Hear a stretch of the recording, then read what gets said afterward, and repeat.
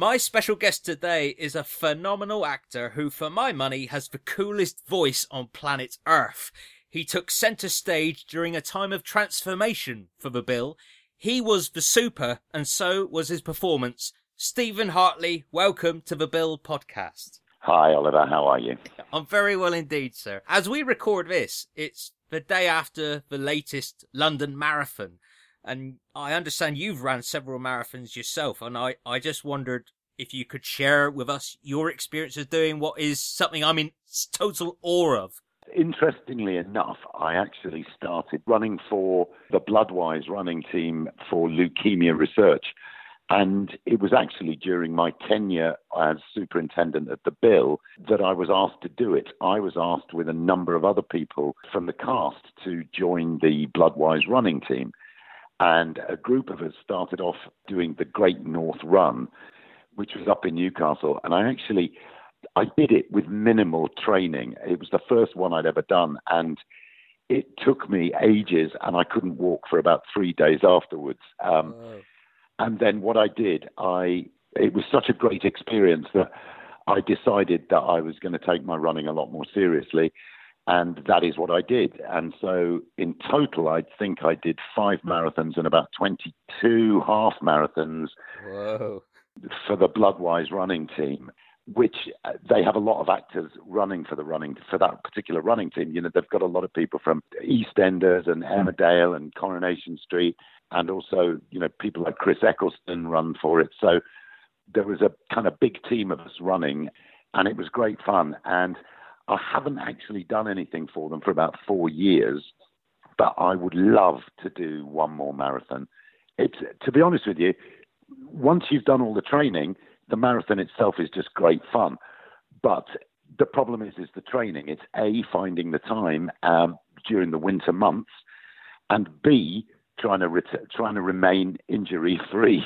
Right. Which at my age is pretty difficult, really, because you just get all sorts of stuff starts to go. But oddly enough, I sat with my daughter this weekend and we watched the London Marathon. And I sat there and I thought, yeah, I think I want to do one more. So oddly enough, as we're speaking, I was just kind of plotting out when I could start, just start doing a few 10K runs and then start building up. Great. Oh, fantastic. I will probably try and do either next year or the year after if my body will cope with it. Yeah. But certainly the last time I did the London Marathon, by the end of it, my knee was bad, my hip was bad. It was just, right. I was in real agony. But but I really enjoy running, and I loved running for that charity. It is a great charity, and running the London Marathon is just really special. Well, something else you've got to be physically fit for. I've seen a recent role. You've been motion captured up for a video game character, which just looks extraordinary. Yes, I have. I've done, over the last 2 years, I've probably done about 20 games. I've been doing the voices for them for quite a long time. And then about a year or so ago, I got asked to do one called Squadron 42, which hasn't come out yet, but it's a huge game. And I did the motion capture for that. And it's a huge game, and it's got Gary Oldman in it, and Mark Strong, and Gillian Anderson, Mark Hamill, Craig Fairbrass, Andy Serkis. It's got a huge cast in it. From there, I then did another one called Hellblade, which came out last year, which won 5 BAFTAs. And then the one that's coming out just now is called Blood and Truth, it's coming out on Sony VR. So it's quite an experience doing the motion capture. And as you say, you've kind of got to be physically fairly fit, but also you're wearing these Lycra motion capture suits. So, and they don't hide anything at all. So trust me. And it's, if you go and eat a big lunch, you look like a snake that swallowed a rabbit. It's kind of, you're in this Lycra suit, and it just shows absolutely everything. It's there's no place to hide in that suit. But they're great. And Blood and Truth is also, that comes out on the 28th of May. And it's also got a good cast. It's got Colin Salmon in it, who did the Bond franchise. Yeah. And also Natasha Little, who probably best known for The Night Manager, but she's done a lot of stuff.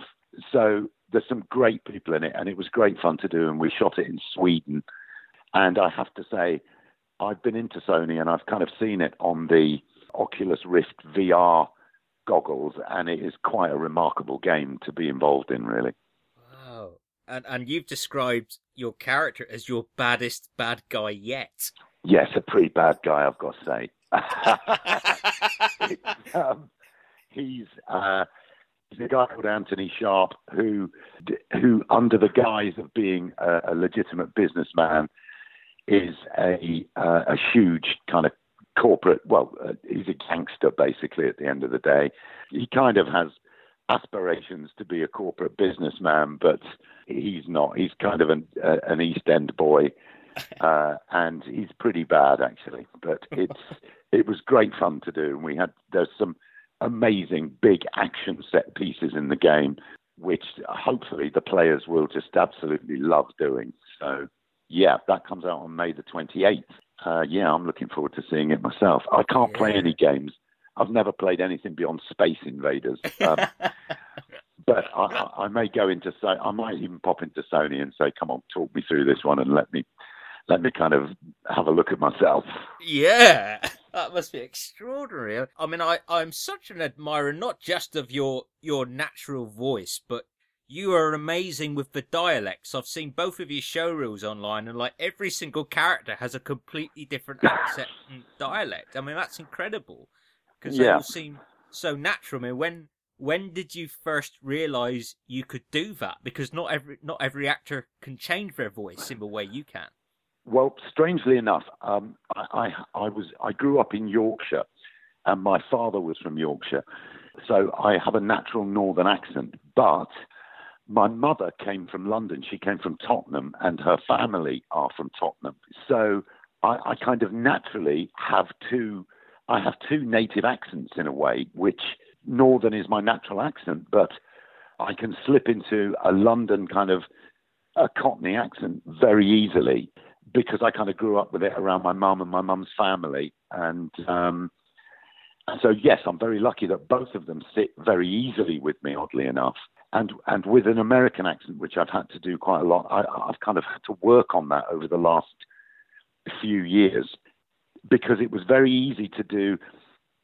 A lot of English people just do a stock American accent. But the trick is that I found is especially when doing an American accent, you have to make that accent your own accent, not a kind of impersonation of someone that you've seen or heard on film or wherever. And certainly the first few times I did an American accent on film, I wasn't that pleased with it. So I kind of went away and learned to do an American accent that was still me, if that makes sense. Yeah. And that's the kind of tricky part of it. And it's very interesting that the kind of generation of actors behind me, the younger actors, can all do American accents perfectly, or a lot of them can, because they've grown up with watching so much American television, much more so than I did when I was growing up. So it's quite remarkable, really. And even my 8-year-old daughter, Tess, has watched so many Disney movies and so much kind of American television that she can do a faultless California accent. Oh, wow. And we were in LA over the summer. We were staying with some friends of mine in Los Angeles over the summer, and I had some work meetings, and we kind of turned it into a holiday as well.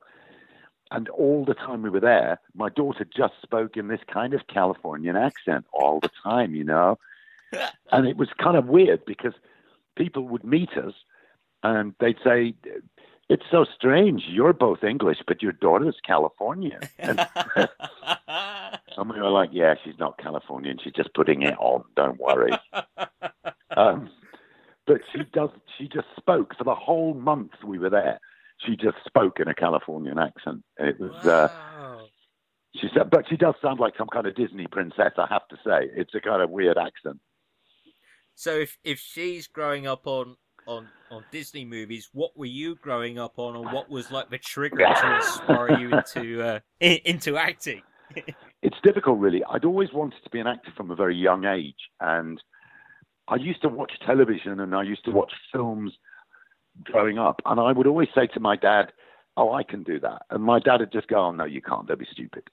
And he kind of was like, he wasn't particularly encouraging. And I think, you know, for a working class northern boy, being an actor was probably out of his remit, if you know what I mean. It's not something that you went and did. But I always remember I watched the film of Oliver growing up, and I always remember I wanted to be the Artful Dodger that was played by Jack Wilde. And I loved that character, and I always wanted to be that Artful Dodger character. But I'd wanted to do it, but I didn't actually go ahead and become an actor until I was 22. So it was a long time in coming, really. And it was a combination of events that allowed me to go and do that. And I had an old school friend of mine, an actress called Janet McTeer, and who's an amazing actress. And she had gone to RADA at the age of 18. And I kind of knew her and her family as well. And I remember thinking, I got to 22 and I was working for a newspaper in Yorkshire. But I thought the thing that I really always wanted to do was become an actor. And then with a bit of help from a friend, I started to look into it. And then I just went for it. And I was very, very lucky. I got into the London Academy of Music and Dramatic Art. And I got in at the first try. And to be honest with you, Oliver, it was more about me being in the right place at the right time rather than me being some kind of massively talented actor. I was very, very lucky. And I had a wonderful 3 years there. And I've never really looked back. It's been a pretty good career so far. Oh, yeah. I mean, very early in your career, you had your first major role on television in EastEnders. Yes. And my mentor at university was a director called Mervyn Cumming, who directed you in some of your episodes. Yeah, I watched all of his VHS tapes, and so presumably, not only did that give you an incredible learning of working in television and multi-camera, but did that train you on the celebrity side? I mean, you were in it when it was getting like 20 million viewers, you know. Yes, I did. I learned a lot in EastEnders because I'd never been on television before. I'd done theatre before that. So I'd done nothing but theatre for about 5 years after leaving drama school. I think I'd done one film, maybe. And so going into television and going into EastEnders, I learned a lot from the people around me. A lot from people like Leslie Grantham and Susan Tully. And certainly, you know, Susan Tully had done a tremendous amount of work as a child actor.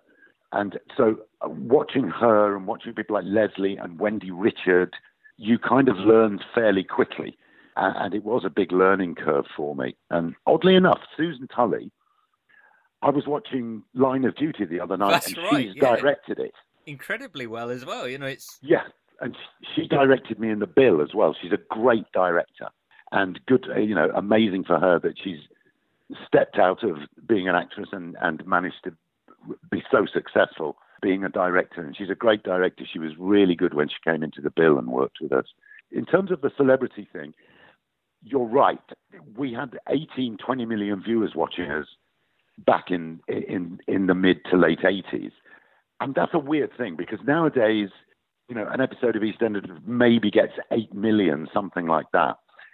And 20 million viewers watching it, it was very odd. It was kind of like being a pop star. It was a very strange thing. And it took me a while to adjust to that, to be quite honest, because it did mean that with 20 million people watching you, you couldn't walk down a street without being recognized. Or, you know, I remember I once went to a shopping centre in Cardiff. And I was just actually going there to do some shopping, but they had to close the shopping centre because I had turned up. And because so many people, as word went round that I was there, they closed the shopping centre and they actually asked me to leave. Whoa. And it was just because so many people suddenly turned up. And that was a very strange experience to have that going on. And I think when I got married, or in EastEnders, I think there was about 20 million people saw me get married.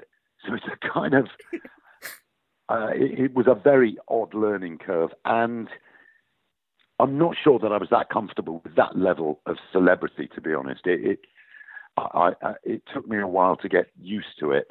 And I think there were probably times during that period I didn't handle it particularly well.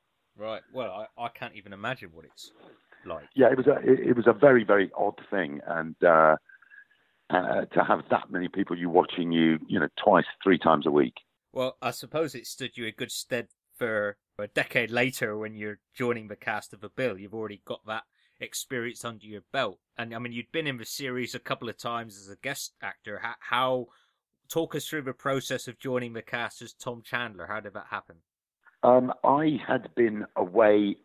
I'd been doing a play in Canada, and when I finished that, I came back and I did a series for Linda LaPlante called Trial and Retribution. And while I was in Trial and Retribution, while I was actually filming it, Linda LaPlante came to me and said, I've just had a very strange phone call from some of the executives at ITV asking me to send some footage of you in Trial and Retribution. They're thinking about having you as the new kind of superintendent in The Bill. And I said, really? And she said, yeah. Then sure enough, about a week later, I got a phone call from my agent saying they want you to go and screen test to be the new superintendent in The Bill, but you can't say anything because nobody knows that they are having a huge cast change. And I said, okay. So I went and did my screen test with the late Colin Tarrant, who played Munro. I did the screen test with him. It was a scene in CID, which I did with him. And at the end of the scene, Colin said to me, Colin went, "You'll get this." Oh. And I said, thanks. Oh, what a nice thing to say. Yeah, I mean, I kind of thought I was probably too young to play the superintendent, Superintendent Chandler. But in fact, that was what they wanted. I was 40 at the time when I went into it, and they were looking for a young. The idea of Tom Chandler was that he was a kind of fast-tracked, young, ambitious superintendent. And The Bill went through a major overhaul at that point. And it had been after the kind of that Don Beach and Bolton story where there'd been corruption. And they did a huge overhaul, and they got rid of a lot of characters, and then they brought in a whole new group of us into it, which at the time got some adverse publicity. But to be honest with you, it didn't take long before people adjusted to it. No, and it increased, the viewing figures went up by nearly 3 million. Yeah, they did. And so, it turned out to be quite a good move, really, on their part. And I was very proud to go into The Bill. I remember The Bill first happening whenever it happened in 1984, because I remember thinking at the time that when I saw the first episode of The Bill, they'd got some amazing actors in there, people like John Salthouse, Mark Wingett, Trudy, and Eric. That they were the mainstay of the cast, and every single one of them were really good, accomplished, strong actors. When The Bill first started off, there had been nothing like it on British television, really. And so to go in there, for me in 2000, it was a great honour to go in there and do that. And what's it like when, Eric and Mark and Trudy were all still in the show then? What's it like when these people are suddenly your colleagues, you've grown up watching? It was a very weird thing, because on my first day of filming, my first scene was a huge speech that Chandler had to give to the whole cast in the canteen. And that was quite a nerve-wracking thing for me, actually, because I had the whole cast of actors in there. As I said before, some great actors in there. And I had to go and do this whole kind of 2-page monologue. But, trust me, I'd learnt it backwards, inside out, the wrong way round. And so I managed, certainly in the first take, to do the speech without a break. I just did it all in one take. And then everybody just stood up and gave me a round of applause, which was great. it was great to be amongst some of those guys. As I said to you before, I kind of, for me, the bill, still now, even now, if I think of the bill, I think of Eric, Trudy, John Salthouse, and Mark are the people that I always think of, oddly enough, or as the bill. I don't know why. It's just something in my head that is what I think of. It's those guys, and certainly Eric. Certainly Eric Richard was the face of the bill, for a long time, and I always loved working with Eric. He was great, and I shared a dressing room with Mark for my 2 years on the bill as well. So. Oh wow! Well, I interviewed Eric, and I asked him about a series he did with John Ford, and he actually got emotional remembering John Ford paying him a compliment about some of Eric's work that he had seen. Did he? Yeah. And that just meant a lot to him. Has there been anyone in your career who you've been so inspired by or moved by, or like any heroes? Yes, I mean, I've kind of, oddly enough, an actor who once made a comment to me, I was working with Robert Lindsay. I was on stage with Robert Lindsay doing the musical Oliver, and at the London Palladium, and Robert Lindsay was playing Fagin at the time, and we were in rehearsals, and Robert suddenly just turned around to everybody and said, "This guy is the definitive Bill Sykes." Wow. And I just remember, because Robert Lindsay was one of my kind of acting heroes, because I'd seen Robert do diverse things such as Citizen Smith and Get Some In, but I'd also seen him be absolutely brilliant at the Royal Exchange as Hamlet and brilliant in King Lear as Edmund. And so for Robert to turn to me and just say, this guy's the definitive Bill Sykes, and I just remember thinking it was such a compliment coming from someone like that. Yeah. But, I've been very lucky. I've worked with some remarkable actors. I've worked with people, from Brando to Woody Harrelson to, some extraordinary, to Lauren Bacall, some extraordinary actors in my career. And I've been very lucky to kind of run a real gamut of work over the years, from theatre to film to episodic television to big TV dramas. So, I've worked with some amazing actors, and sometimes, I was doing Happy Valley. I did the first series of Happy Valley, and I was doing a scene with Sarah Lancashire. And Sarah Lancashire did something in the scene which was so absolutely real and in the moment that I actually thought she was talking to me, Steven Hartley, as opposed to the character of Marcus. And for a split second in it, I just thought, wait, has she come out of character and she's talking to me? And it was a very odd thing. And it was just purely that Sarah had just been so absolutely real and in the moment. And I remember after that take just thinking, oh my God. And, it was quite remarkable, really, as was her performance in Happy Valley, I thought. I thought it was an extraordinary performance that she gave. But yeah, so I've been really lucky. I've had some, I've worked with some really amazing actors and actresses. And one of your colleagues from the bill who I think deserves some praise is Natalie Rolls. Yes. Debbie McAllister. Absolutely. And they threw you both into, what a storyline. How far in advance did you know that was going to happen? What was the deal? Was it like, because you did 2.5 years, did you know at the beginning you'd be doing that a length of time? How did your character and role develop? What happened was we had a change of exec producer about halfway through my tenure as superintendent, and they brought in a guy called Paul Marquis. And Paul Marquis did a huge cast change when he turned up, and it was quite controversial. He had an idea. He felt the bill was dated. He wanted to slightly change the format, and he got rid of a tremendous amount of characters, and some of them who had been there for a long time. And he said to me that he wanted, we had a conversation, a meeting, and he said to me, I want to turn your character into this into this manipulative, pretty horrible bad guy. And he said, but it will probably mean you leaving the show in about a year. Where do you stand with that? And to be honest with you, I never intended to stay in the bill for a long length of time. It would never have been much more than 3 years. So I said to Paul, look, I'm fine with that as long as you give me a good storyline, which he did. I didn't know what form that storyline was going to take and that it would involve Natalie and Tanya Emery, but I had a very good relationship with Natalie before that storyline happened anyway.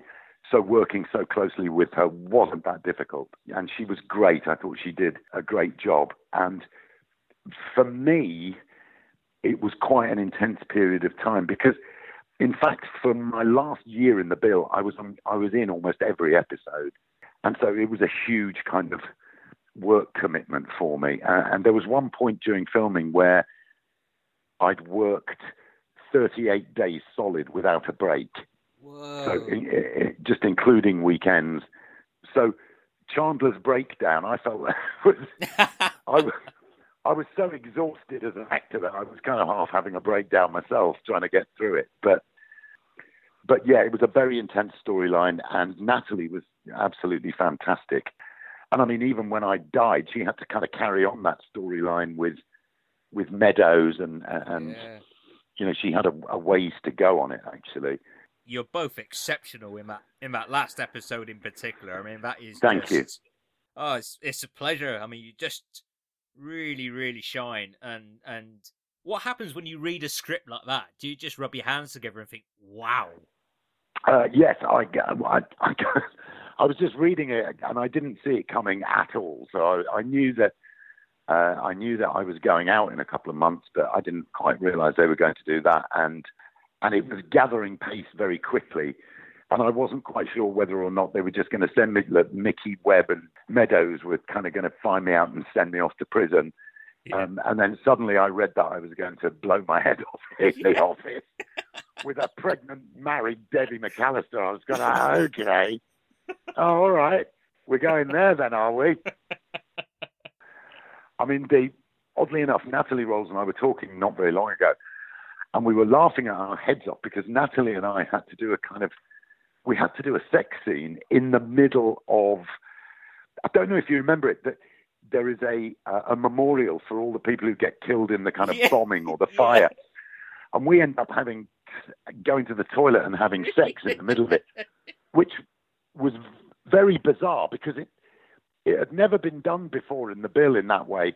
And also Natalie and I, having had a morning filming the memorial service, then had to have an afternoon where we were kind of having rampant sex in a toilet cubicle somewhere in Bromley. It was really odd. And we were laughing about it because it was just such an odd thing. Yeah. And when we read the episode, we were like, wait, we just disappear and have sex? It was, it was very funny because, Natalie and I's characters hadn't really interacted that much up until that point, and all of a sudden it just became that. It was quite odd. I mean, it must have been a strange time as well because, there will have been, colleagues that you'd got to know who were suddenly being axed around you as well. So it must have been a very strange time behind the scenes as well as for the characters, Yes, it was. And I think there was a lot of uncertainty. Also, a lot of people were, there'd been people who'd been there for 15 years or more whose characters were suddenly axed. And for them, I think that was quite an emotional trauma, quite understandably, if you've been in a show for that long. I mean, the difficulty is, as actors, it's always transient anyway, so you can never be surprised. I saw it happen when I was in EastEnders, and I've seen it happen before. So as an actor, I think you just have to be aware that can happen at any point, but it doesn't make it any easier when it does happen. And to be honest, because when that happened, I'd only been in the bill a year. Some of those actors I barely knew. I'd only had a couple of scenes with them, really, over that period of a year. So from my own personal point of view, it wasn't that traumatic, but I could see that for them and for other members of the cast, it was. And also, I think probably some people were treated slightly unfairly in that situation, in that their contracts ended quite abruptly. They weren't given much notice, and they didn't have any idea that they were going to be going.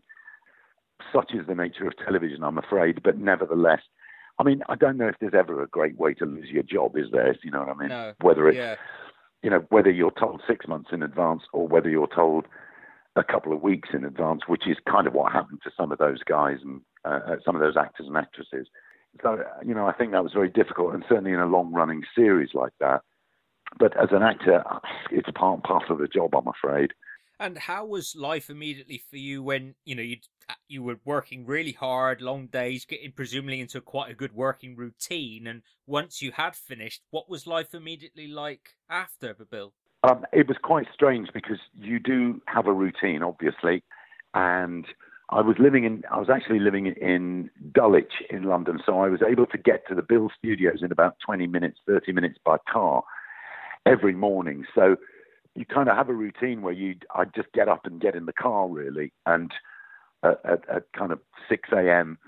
Or 5:30 a.m. and get to the studio for around 6:30. And you do have a period of time where you're basically living your life in your dressing room. And so there is a period of adjustment. When I finished the bill, I actually went straight into Holby City and did literally the week afterwards a few episodes of Holby City. And then I think I went into Doctors not long after that for about 6 months. So it was probably after I finished Doctors and I had a period of unemployment that it was weird for me not having a routine. And with Doctors was filmed in Birmingham, so I was commuting almost from Birmingham.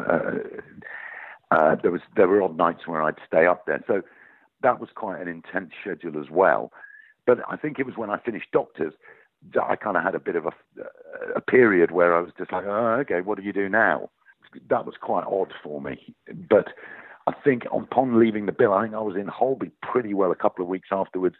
Then there was probably about 2 or 3 weeks, and then I was off and did Doctors. So there wasn't, for me, an immediate fallout. Some actors don't recover from that fallout, do they? Their careers, they stop or they get typecast, which you don't appear, from an outsider looking at your resume, to have suffered from that typecast. You've played quite a rich tapestry of different characters. Often I love your portrayal of people who suffer from loss. You play that really, really wonderfully. Thank you very much. Yes, I mean, I kind of haven't suffered too much fallout. And I think that's because with both EastEnders and The Bill, I never did much more than 2.5 years. I think I did 2.5 years in EastEnders and probably around the same in The Bill. So there's never been a prolonged period of time. But however, nevertheless, I would say there are still, certainly with the public, and especially because The Bill has been on again recently on the Drama Channel, there is still within the public a perception of me as being Tom Chandler. What is an odd perception is that people say to me, oh, you did The Bill for about 15 years, didn't you? And I say, wow. Well, no, I was in it for 2 years.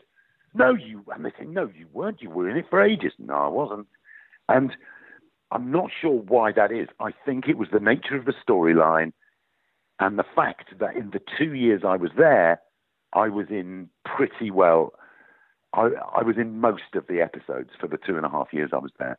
In fact, in that 2.5 years, I probably shot more episodes than someone that had been in it for about 6 years, where they were just popping in and out, emptying a filing cabinet. You were in at least 120 episodes, so that's like at least 2 episodes every single week. Absolutely. For over 2 years, so yeah. I mean, certainly up until about 10 years ago, people would go, oh, Tom Chandler in The Bill.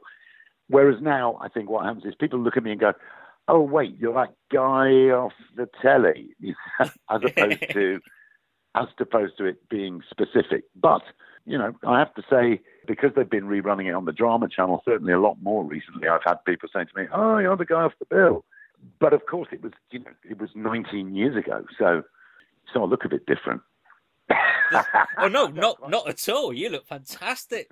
I mean, you're one of those guys that will just keep getting better and better. I think. I mean, I'll have some of your genes, please. Thanks. Would you have ever thought back then when you were doing it that new audiences will be discovering your work 20 years on? No, I didn't, and it's purely because of the advent of, I think, the way media works now, which wasn't really on the cards back then in 2000. The amount of television channels we have and the amount of different platforms that we have. I mean, that is also a kind of odd thing, is that people, I think often, people don't realize, sometimes members of the public, if they haven't seen you on terrestrial television for a year, they think you're not working. So frequently I'll get people will say to me, I haven't seen you on television for a while. And you're going to go, well, there's about 200 television channels now for a start. So, you could be doing something, you can be doing something on a completely different, on a channel that's maybe that they don't watch. So it's quite an odd thing. But people do sometimes have a tendency to assume that if you're not on BBC One or ITV, that you've retired to sell shoes, somewhere. And you kind of go, no, I'm still working. Really? Yeah. I haven't seen you. And you kind of go, well, I don't know what you watch, but so it's quite an odd one, really. I find it unusual that anyone would actually say that to you. I mean, people do. Wow. Yep. No, they do. They say all sorts of stuff. No, sometimes I'll be walking down the street and someone will just go, not working then, and you go, well, not today, no. Blimey. Yeah, it's kind of weird. Not working, and you go, well, not today. No, I'm on the school run. God. And so it's quite it's an odd one. You've still got a long career ahead of you. What are your hopes for the future? What are the kind of roles that are still unfulfilled, or doesn't it work like that?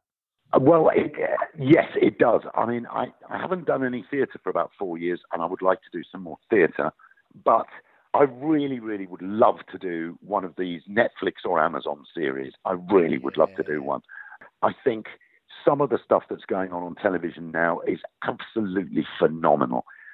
I think the way that it's evolved storytelling-wise is absolutely fantastic, and I would love to be involved in some of those. I've got some friends of mine, an actor called Alistair Petrie, who he did The Night Manager, and he's gone on recently to do some fantastic Netflix series and Amazon series. And I would love to be involved in some of those. And also I quite fancy doing one of those medieval kind of things.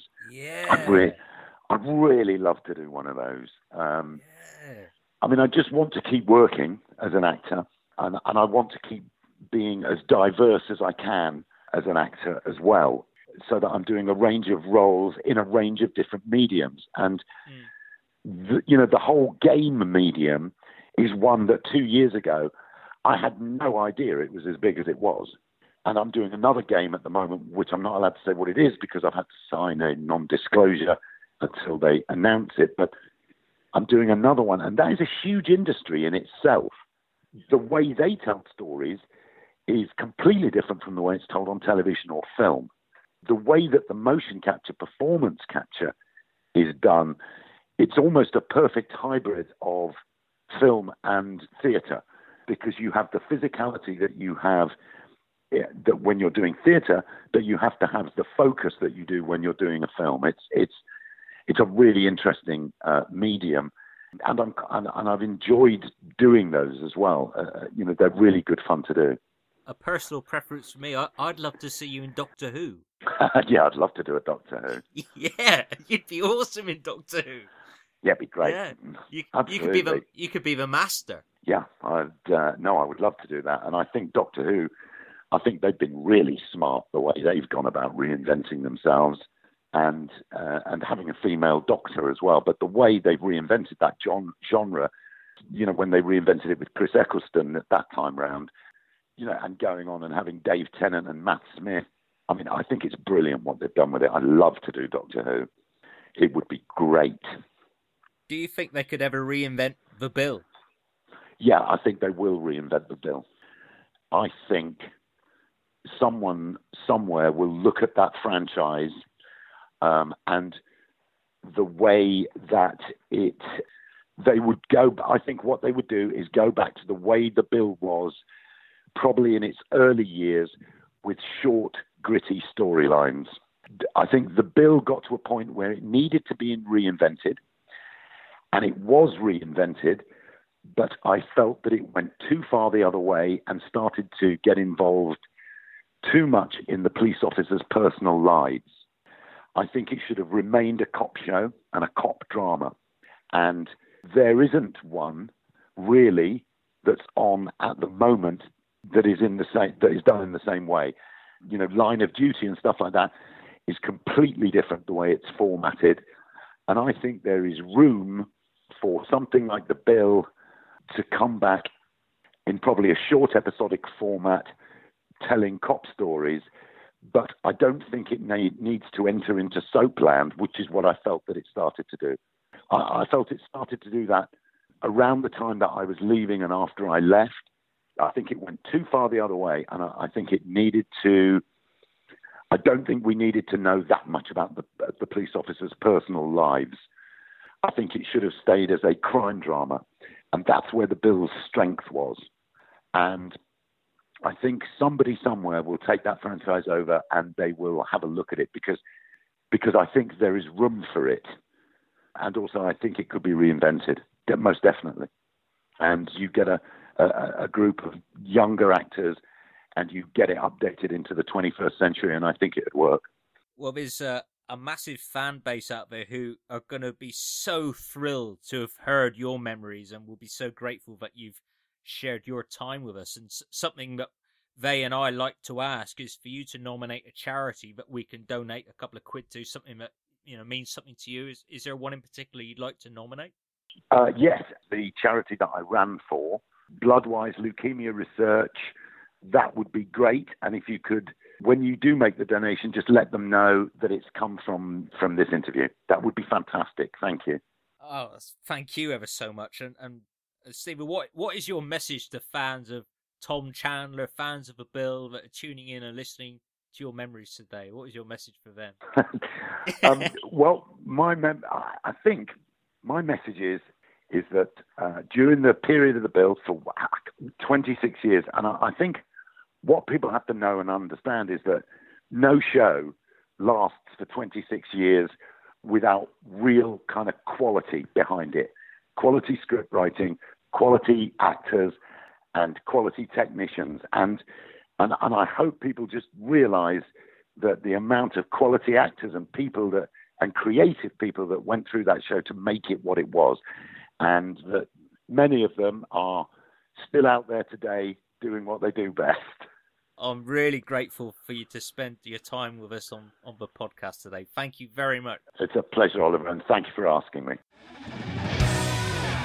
You can find out more and make a donation to Bloodwise at bloodwise.org.uk, and make sure you mention the legend Steven Hartley. So generous with his time, some gold dust from that era of the Bill.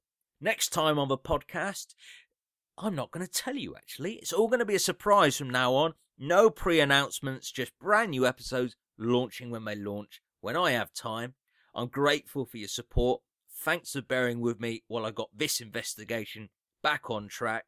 I'll see you soon to crack another case. But in the meantime, here's that theme tune again from the very talented, the mighty Greasy MG.